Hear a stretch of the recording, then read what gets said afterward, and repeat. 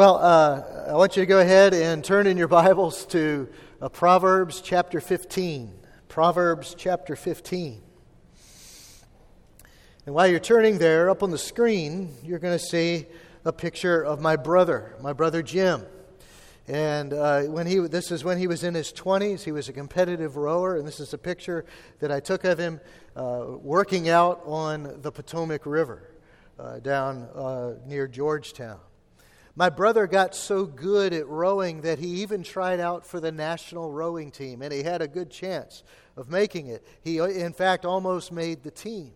And this is a pretty elite level to achieve as a rower. But how did he get that good? How in the world did he do that? Well, first, by his desire to be good. He loved rowing.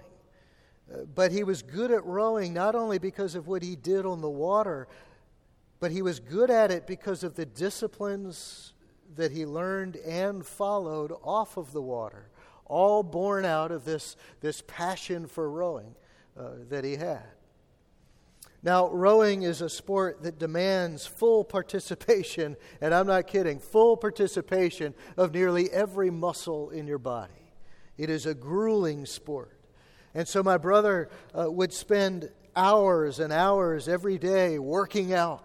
He'd be lifting weights and going for long runs, and he would run stairs like a maniac. I mean, I don't know how long his sets were, but people sort of passing by would stop and watch because they were so amazed at what he was doing. I mean, it was very grueling work. And what he was doing was he was preparing himself mentally and physically for the brutal reality that every race is out on the water when you're pulling on those oars for 2,000 meters or whatever length the race is. It is an absolutely grueling sport. And so to get that good, my brother also studied a lot. He studied the physics of rowing, the minute techniques of making his boat go faster in the water. He would endlessly practice those techniques. He read books, he watched other rowers, and most importantly, he sought out experienced rowers to learn from. You see, rowing is a culmination of not only incredible strength and stamina and mental fitness, but it's also the culmination of knowledge and the practical application of that knowledge. You see, it's not good enough just to be strong. It's not good enough just to want to be a good rower, no matter how fit you are. You have to know how to row and then apply that knowledge so that you do row well. The key ingredients to my brother's success as a rower were his love for it and his willingness to learn. You see, if he was too proud to be teachable, he wouldn't have done so well. And part of that learning process was even to hear harsh critiques from his mentors as they studied his style and technique. But he had to be willing to hear those and receive those critiques. My brother's experience to me is a beautiful picture of the Christian life. My brother loved rowing, so he worked hard and he disciplined himself to become an excellent oarsman. Likewise, if we love and fear the Lord, we naturally ought to desire to live holy lives. That should be our passion every single day, all day long, just as rowing was for my brother during that time. As James, the brother of Jesus, says famously, faith without works is dead. In other words, the symptom of true faith in Christ is that we do what Christ commands. So my brother needed to learn rowing, and not just learn about it, but to actually do it. Likewise, we need to learn what it means to be a follower of Christ and then actually do it. Now we know that living completely for Christ takes a great deal of hard work, don't we? Anybody who's been a Christian for more than a day understands this. But if we fear God, we do work hard in order to order our lives after Christ's example. It's worth all the hard work, isn't it? There's a great reward in it. But this takes training. and learning, long hours of working out our salvation with fear and trembling, as Paul puts it in Philippians 2. So we prayerfully pore over the pages of Scripture to learn about God and learn about who He calls us to be, so that when we get out on the water, as it were, during the race that we are in, we emulate Christ instead of the world. And so this is what our passage is about today.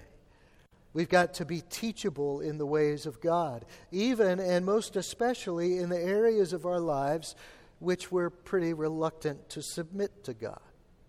And I believe that almost every single one of us has an issue like that. And so this means that we need to hear what God is saying and then do what He says. My brother loved rowing, so he learned to become excellent at it by doing all of the things that every good rower must learn. Likewise, we love God, and to become faithful followers of Christ, we've got to learn to do the things that every follower of Christ must also learn. It's only logical. Now, our passage today in Proverbs 15 comes at the end of a chapter that's full of instruction. It's also packed with references to hearing, to communicating, to learning, and the kind of heart that produces that learning and communication, and even our responses to what we hear, depending on whether we fear the Lord. The clear call of chapter 15 is to hear. That is, not only must our eardrums vibrate with sound waves as God speaks, but we need to ingest what He says to us. Hearing means that we also make the effort to understand and then do what God says. Now, I've chosen to emphasize these last 4 verses of chapter 15 simply because they are essentially a simple outline of the lessons that we learn in the chapter as a whole. And so what I want to do first is something a little unusual. I want to read the entire chapter for us because I think it's important for us to get the flavor of it and to see the big picture that it paints, because that'll help us to realize the importance of hearing and learning and doing what God says. And this means that we embrace godly wisdom and instruction for ourselves. And so as chapter 15 comes to a close, Solomon is going to essentially summarize in the 4 verses we're going to focus on 3 important lessons for us. These lessons that we find throughout the rest of the chapter. And these lessons will be, again, the focus of our meditation today. The first lesson is that hearing God causes us to do godliness.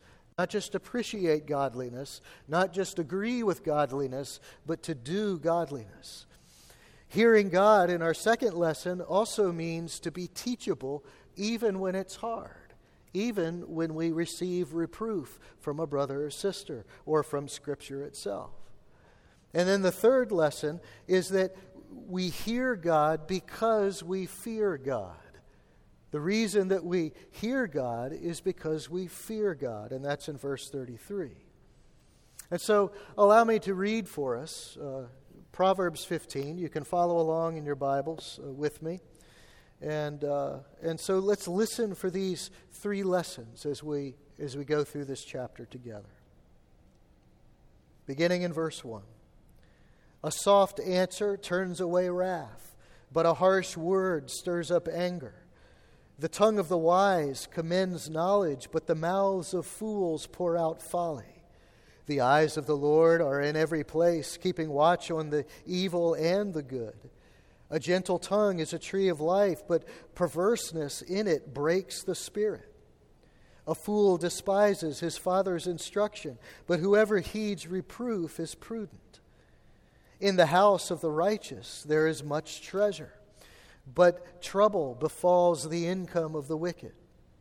The lips of the wise spread knowledge, not so the hearts of fools. The sacrifice of the wicked is an abomination to the Lord, but the prayer of the upright is acceptable to Him. The way of the wicked is an abomination to the Lord, but He loves him who pursues righteousness. There is severe discipline for him who forsakes the way. Whoever hates reproof will die. Sheol and Abaddon, these are the places of the dead, lie open before the Lord. How much more the hearts of the children of man? A scoffer does not like to be reproved. He will not go to the wise. A glad heart makes a cheerful face, but by sorrow of heart the spirit is crushed. The heart of him who has understanding seeks knowledge, but the mouth of fools feed on folly. All the days of the afflicted are evil, but the cheerful of heart has a continual feast. Better is a little with the fear of the Lord than great treasure and trouble with... Let me try that verse again. Better is a little with the fear of the Lord than great treasure and trouble with it. Better is a dinner of herbs where love is than a fattened ox and hatred with it. A hot-tempered man stirs up strife, but he who is slow to anger quiets contention. The way of the sluggard is like a hedge of thorns, but the path of the upright is a level highway. A wise son makes a glad father, but a foolish man despises his mother. Folly is a joy to him who lacks sense, but a man of understanding walks straight ahead. Without counsel, plans fail, but with many advisers they succeed. To make an apt answer is a joy to a man, and a word in season, how good it is. The path of life leads upward for the prudent, that he may turn away from Sheol beneath. The Lord tears down the house of the proud, but maintains the widow's boundaries. The thoughts of the wicked are an abomination to the Lord, but gracious words are pure. Whoever is greedy for unjust gain troubles his own household, but he who hates bribes will live. The heart of the righteous ponders how to answer, but the mouth of the wicked pours out evil things. The Lord is far from the wicked, but he hears the prayer of the righteous. And then here is the passage that we're going to focus on today, beginning in verse 30. The light of the eyes rejoices the heart, and good news refreshes the bones. The ear that listens to life-giving reproof will dwell among the wise. Whoever ignores instruction despises himself, but he who listens to reproof gains intelligence. The fear of the Lord is instruction and wisdom, and humility comes before honor. May God add His blessing to the reading and the hearing and the understanding of His Word. That hearing God causes us to do godliness.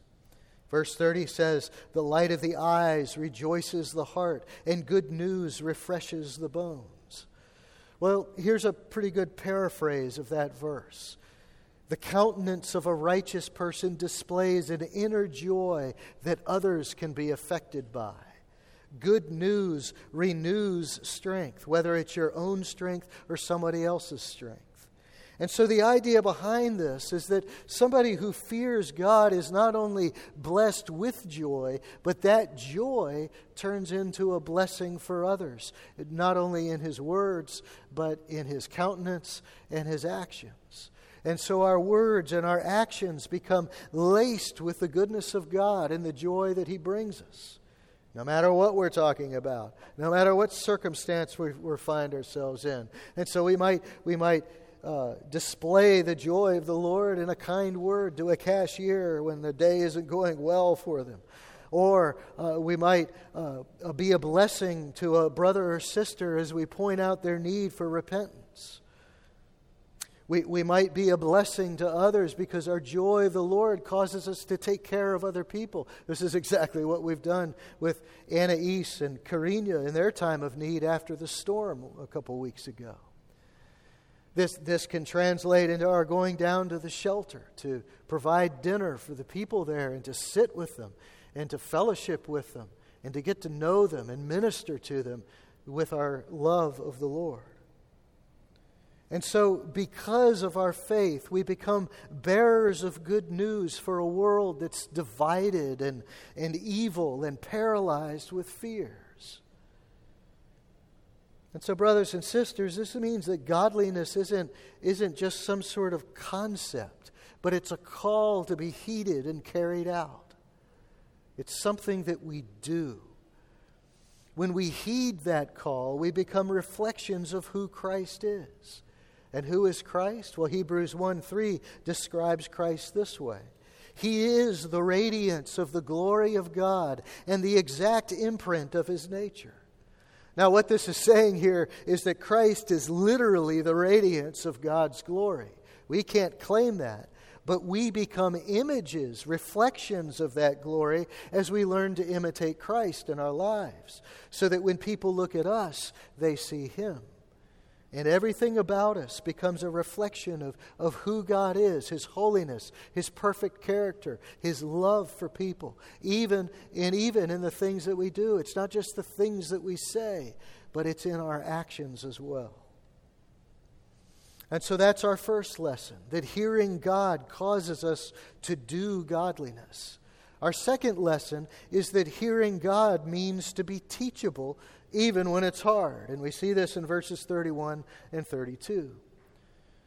The ear that listens to life-giving reproof will dwell among the wise. Whoever ignores instruction despises himself, but he who listens to reproof gains intelligence.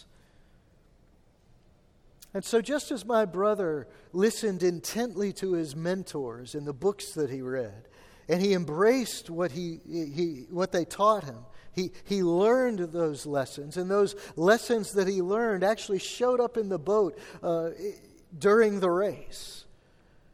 That all meant that he was teachable, and likewise we all need to be teachable in the things of God. But sometimes it's just not easy, is it? We all know this. My brother's mentors had to reprove him at times. Tell him what he was doing wrong. You see, that's what reproof is. It's a correction of something that's wrong. It's a rebuke. And so when my brother heard that criticism, he had two choices he could make. He could ignore that reproof, or he could receive it. And he received it because he wanted to be a better rower. And that meant that he was teachable. And that also meant that he was going to row faster and be more competitive. Well, likewise, we need to be teachable in our walk with the Lord, even when we hear things that are not easy to hear. Brothers and sisters, it's not enough to know about God.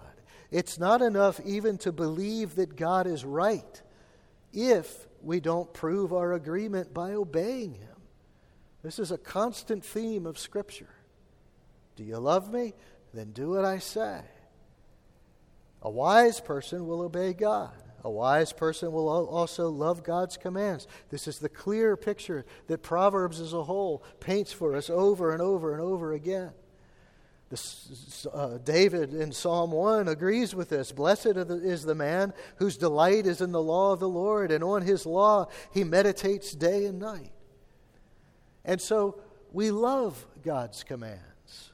We love God's commands because we know that whatever God requires and expects of us is good for us. And so that's what gives birth to our obedience. It's not Him pointing a finger at us and condemning us. There is no condemnation for those who are in Christ Jesus. But God does have to tell us His standard of holiness. He has to tell us who He is so that we can be like Him. But let me ask you a question. How often do we nod our heads here on a Sunday morning and then go home and do the opposite of what we heard on Sunday afternoon? How often does that happen? That's something that plagues all of us at times. So don't feel like you're the only one. Now, most of us get the big picture of our salvation. We deserve the eternal wrath of God because of our sins. But God sent His Son in our place to bear that wrath. But that doesn't mean that our sins don't now offend God. It's easy for us to become numb to the reality of how horrible to God our continued sins are, even the so-called little ones that we tend to hang on to. Paul declares in Romans 6 that we are called to walk in newness of life. Newness of life means that we have repented of not only the big sins in our lives, but those little ones. To repent doesn't mean only to be sorry for our sin, but to actually turn away from sin and turn toward God. And we do that by the power and presence of the Holy Spirit. And so here's what Paul says in Colossians 3, beginning in verse 5. This is a very blunt statement. He says, "Put to death, therefore, what is earthly in you." Put it to death. Kill it. Get rid of it, because it does you no good. In fact, it does you a lot of harm. And I don't want my children to be harmed. That's what God is saying to us. And so we put to death what is earthly in us. And then he has a list here. Sexual immorality, impurity, passion, evil desire, and covetousness, which is idolatry. Now, these are all things that have to do with sexual sins. And so in verse 6, Paul says, on account of these, the wrath of God is coming. In these you too once walked when you were living in them. But now you must put them all away. And here's another list. And the list goes on in other areas of our lives that may start to sound really convicting. Now you must put them all away. Anger, wrath, malice, slander, and obscene talk from your mouth. I think we're all guilty of all of the above at times. But for some of us, those things are habitual sins that we truly need to address in our lives. Do you think that for one moment that your anger is going to glorify God? Do you think that for one moment that saying that word when you're upset is going to glorify God? It won't. Our sin and our ugliness never brings glory to God.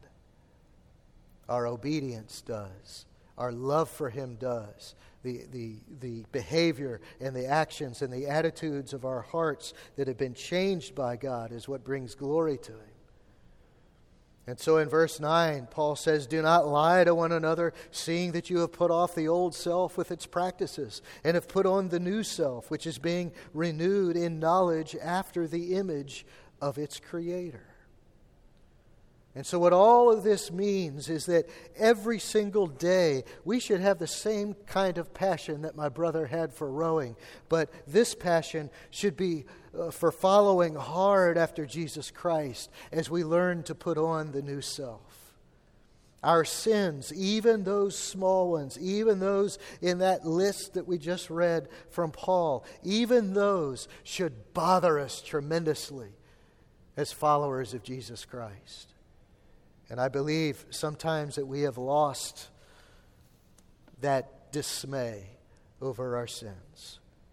You see, if we fear and love the Lord, all of our sins, as the Holy Spirit brings them to mind, are going to trouble us deeply. And we're going to seek out God and bow our heads in true repentance. In fact, if we don't fear God to the point of obedience, this is what verse 32 says about us in our passage in Proverbs 15. Whoever ignores instruction despises himself. Those are strong words, aren't they? Well, the Hebrew word for ignore means to let go, to let loose, to unbind. And so to ignore instruction implies a willing and intentional ignorance, a letting go of the truth that is right there before you. And so we choose to ignore it. And so when we sin as believers, as we most assuredly do, we are making a willing choice to let go of the things of God. We are making a willing choice to ignore God. And then we end up doing the very things that Scripture say are bad for us. And according to verse 32, the explanation for that is that we despise ourselves. We despise ourselves. Why else would we do exactly what we know is harmful to us? Because we've learned it in Scripture. We need to apply that knowledge to our lives. But as God's people, we're called to always do what is best for us, aren't we? And praise be to God, He's not kept those things a secret, has He? He's revealed His will for us in His Word. God has not required anything of us that's impossible to do, because He also gave us the Holy Spirit to understand His Word and to empower us to live in holiness. And so as believers, we have no excuse. The unbeliever doesn't know God. The unbeliever doesn't understand the things of God. But if we claim Jesus Christ, then we claim to understand the things of God, and we are called to obey. Now, none of this, of course, it might sound like I'm saying that this is really easy. But, of course, it isn't easy, is it? Because we're at war with our sinful nature, aren't we? None of what God expects of us is easy, because our sinful natures are constantly wanting to take the forefront, to take the front row seat in our lives. But this difficult but rewarding life of living in obedience and for the glory of God is what Paul was talking about in Philippians 3, beginning in verse 8. Paul says, "Indeed, I count everything as loss because of the surpassing worth of knowing Christ Jesus my Lord." In other words, there's nothing on this planet that comes anywhere near to the worth of knowing Christ. So why in the world would I go after earthly pleasures? Why in the world would I satisfy myself with something that is filthy? No, the only thing worth knowing in this world is Jesus Christ our Lord. And so Paul goes on. He says, "For His sake I have suffered the loss of all things." It's not easy, you see. It's not easy to follow hard after Christ. So He suffered the loss of all things, and He even counts them as rubbish compared to knowing Christ. He says he counts them as rubbish in order that I may gain Christ and be found in Him, not having a righteousness of my own that comes from the law, but that which comes through faith in Christ, the righteousness from God that depends on faith, that I may know Him and the power of His resurrection and may share in His sufferings. Knowing Christ doesn't mean our lives will be all hunky-dory and pleasant and good, and we'll have plenty of money and all those kinds of things. It doesn't mean that. It means that we share in His sufferings and we become like Him in His death, that by any means possible I may attain the resurrection from the dead. Not that I have already obtained this or am already perfect, Paul says, but I press on to make it my own. There's the hard work of working out our salvation with fear and trembling. So I press on to make it my own, because Christ Jesus has made me His own. That's the reason that we press on. That's the reason that we work hard, is because Christ has made us His own. That ought to give us a passion for Jesus Christ, a passion to live for Him in every possible way that we can. And so Paul in verse 13 says, "Brothers, I do not consider that I have made it my own, but one thing I do, forgetting what lies behind and straining forward to what lies ahead. I press on toward the goal for the prize of the upward call of God in Christ Jesus." And let those of us who are mature think this way. And if in anything you think otherwise, God will reveal that also to you. Only let us hold true to what we have attained. It takes hard work. It takes training. It takes even pain. In other words, if we claim to love Christ, then we ought to live like we love Him. And just as it took my brother determination to achieve his goal of being an elite rower, it takes determination and sacrifice and even pain on our part to be faithful followers of Jesus Christ. And to be faithful means that we've got to be teachable. We've got to learn to be able to learn to be who God calls us to be. We've got to be teachable. When we hear God's Word preached from this pulpit every Sunday, we must submit ourselves to the will of God. We must submit ourselves to the will of God when we open our Bibles and read His Word. We must embrace God's truth and then live it in every possible way that we can. That's what it means to live in newness of life. It means to strive, to learn, to become a people that is set apart, as Peter describes in his first letter. 1 Peter 1, beginning in verse 14, as obedient children, do not be conformed to the passions of your former ignorance, but as He who called you is holy, you also be holy in all your conduct, not part of your conduct, not a majority of your conduct, but in all of it. That is our goal. And it's our goal because it is written, as Peter writes, you shall be holy, for I am holy. And then the first 3 verses of chapter 2, Peter says, so put away all malice and all deceit and hypocrisy and envy and all slander, not some of it, but all of it. Like newborn infants, long for the pure spiritual milk, that by it you may grow into salvation. We should yearn for the things of God because everything about God nourishes our souls and causes us to grow to maturity in Jesus Christ. And so we long for that spiritual milk, that pure spiritual milk, if indeed, Peter says in verse 3, if indeed you have tasted that the Lord is good. If we love the Lord and we fear Him, and we know Him, then that is going to be our passion. That is going to be what we long for, is to grow to maturity in Jesus Christ. And then finally, in verses 8 and 9 of 1 Peter 2, they stumble because they disobey the word as they were destined to do. But you are a chosen race, a royal priesthood, a holy nation, a people for His own possession, that you may proclaim the excellencies of Him who called you out of darkness and into His marvelous light.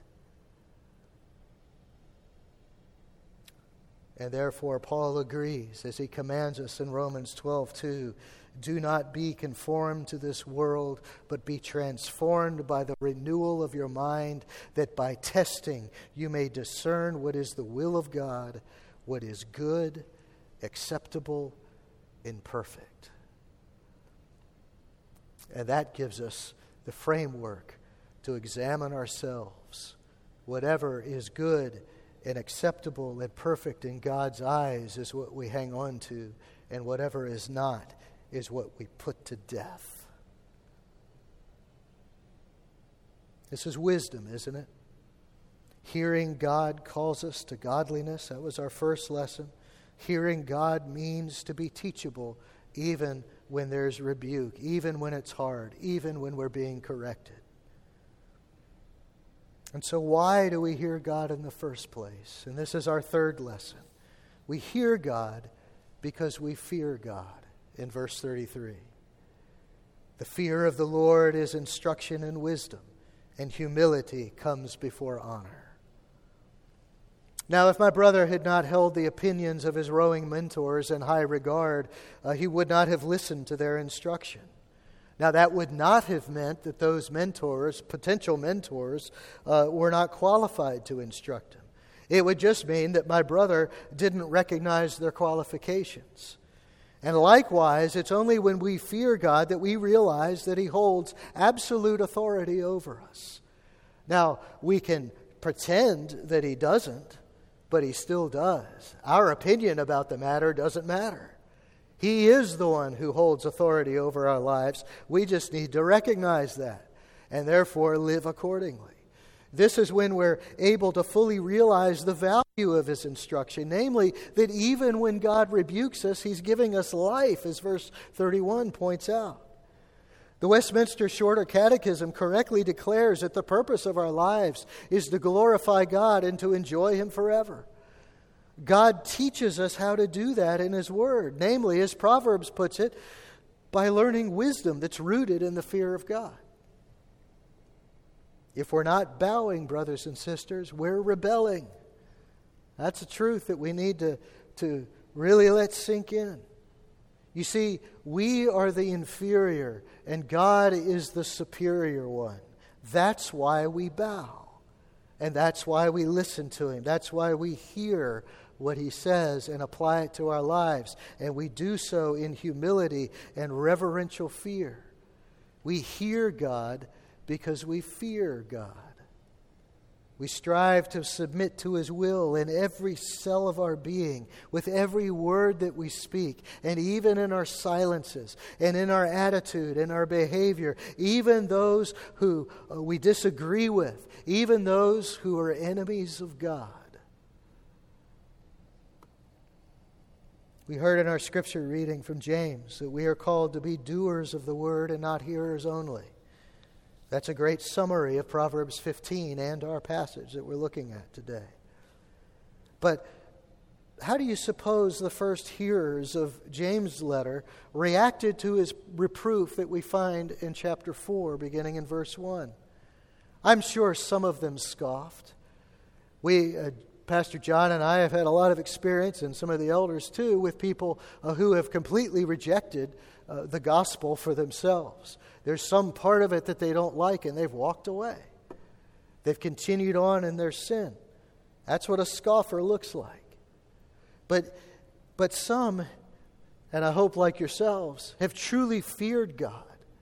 And you've bowed before Him in humility to do the hard work that you need to do to be a faithful follower of Jesus Christ. And so as I read this rebuke of James, I want us all to consider whether this is for us today. There are parts of this that might be a challenge to us, that might be a place of conviction. And the question is whether you find yourself in rebellion to what you hear, or whether you are in agreement to the point of being willing to actually live accordingly. And so here's what James says, beginning in verse 1 of chapter 4. What causes quarrels and what causes fights among you? Is it not this, that your passions are at war within you? You desire and do not have, so you murder. You covet and cannot obtain, so you fight and quarrel. You do not have because you do not ask. You ask and do not receive because you ask wrongly, to spend it on your passions. You adulterous people. In other words, you people are being unfaithful to God. And he goes on. Do you not know that friendship with the world is enmity with God? Therefore, whoever wishes to be a friend of the world makes himself an enemy of God. Or do you suppose that it is to no purpose that the Scripture says He yearns jealously over the Spirit that He has made to dwell in us? Now, this is just James kind of paraphrasing the whole scope of the Bible, where God is a jealous God who doesn't tolerate opposing Him. And then in verse 6, James says, but He gives more grace. You see, even though He's a jealous God, He is a God of grace. And therefore it says, God opposes the proud, but gives grace to who? The humble. Those who are willing to bow before Him in fear and humility. Those who are willing to allow themselves to be changed by the power and presence of the Holy Spirit and to live accordingly. And so in verse 7, James says, submit yourselves therefore to God. Resist the devil. Submit to God and resist the devil, you see. Resist the devil and he will flee from you. Draw near to God and He will draw near to you. That's just pure logic, isn't it?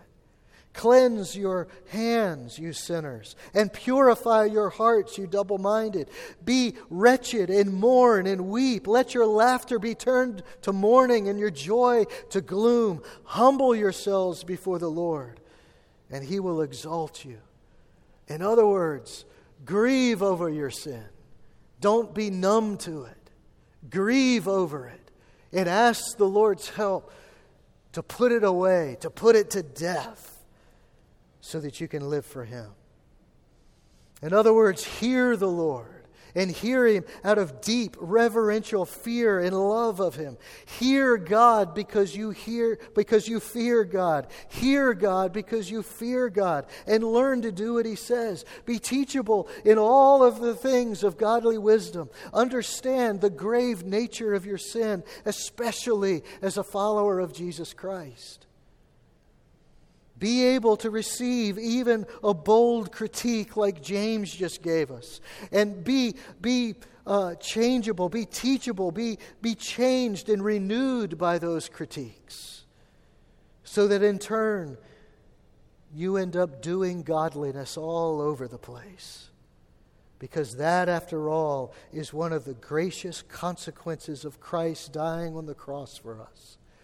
That we might learn godliness in order to bring glory to Him as His faithful followers. Amen.